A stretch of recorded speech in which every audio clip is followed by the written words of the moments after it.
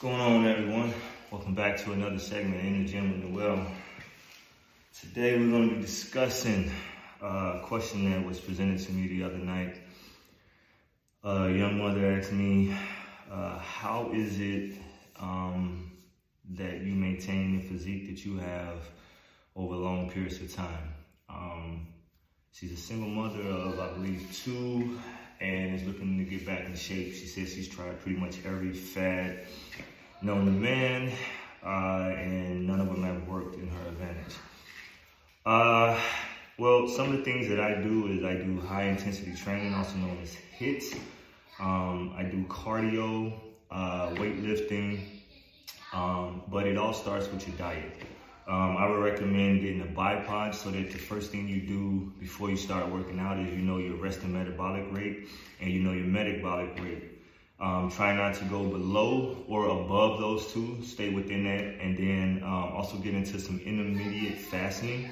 The cycle I like to use is an 8-hour cycle. That's a 4 p.m. to midnight cycle. It allows my body to give itself enough time to adjust to my daily routine. So throughout that time period that I'm not eating, I'm drinking liquids. By the time I get off my daily work job, I'm picking up my kids. By the time I'm done making dinner, things of that nature, I'm working out again, doing my second workout.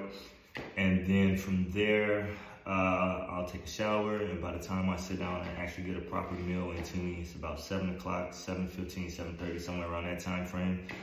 So my window has shrunken, and after that, I'm in bed normally by 9:30, 10 o'clock, and starting it all over the next day. So those are some of the tips and some of the things that I use.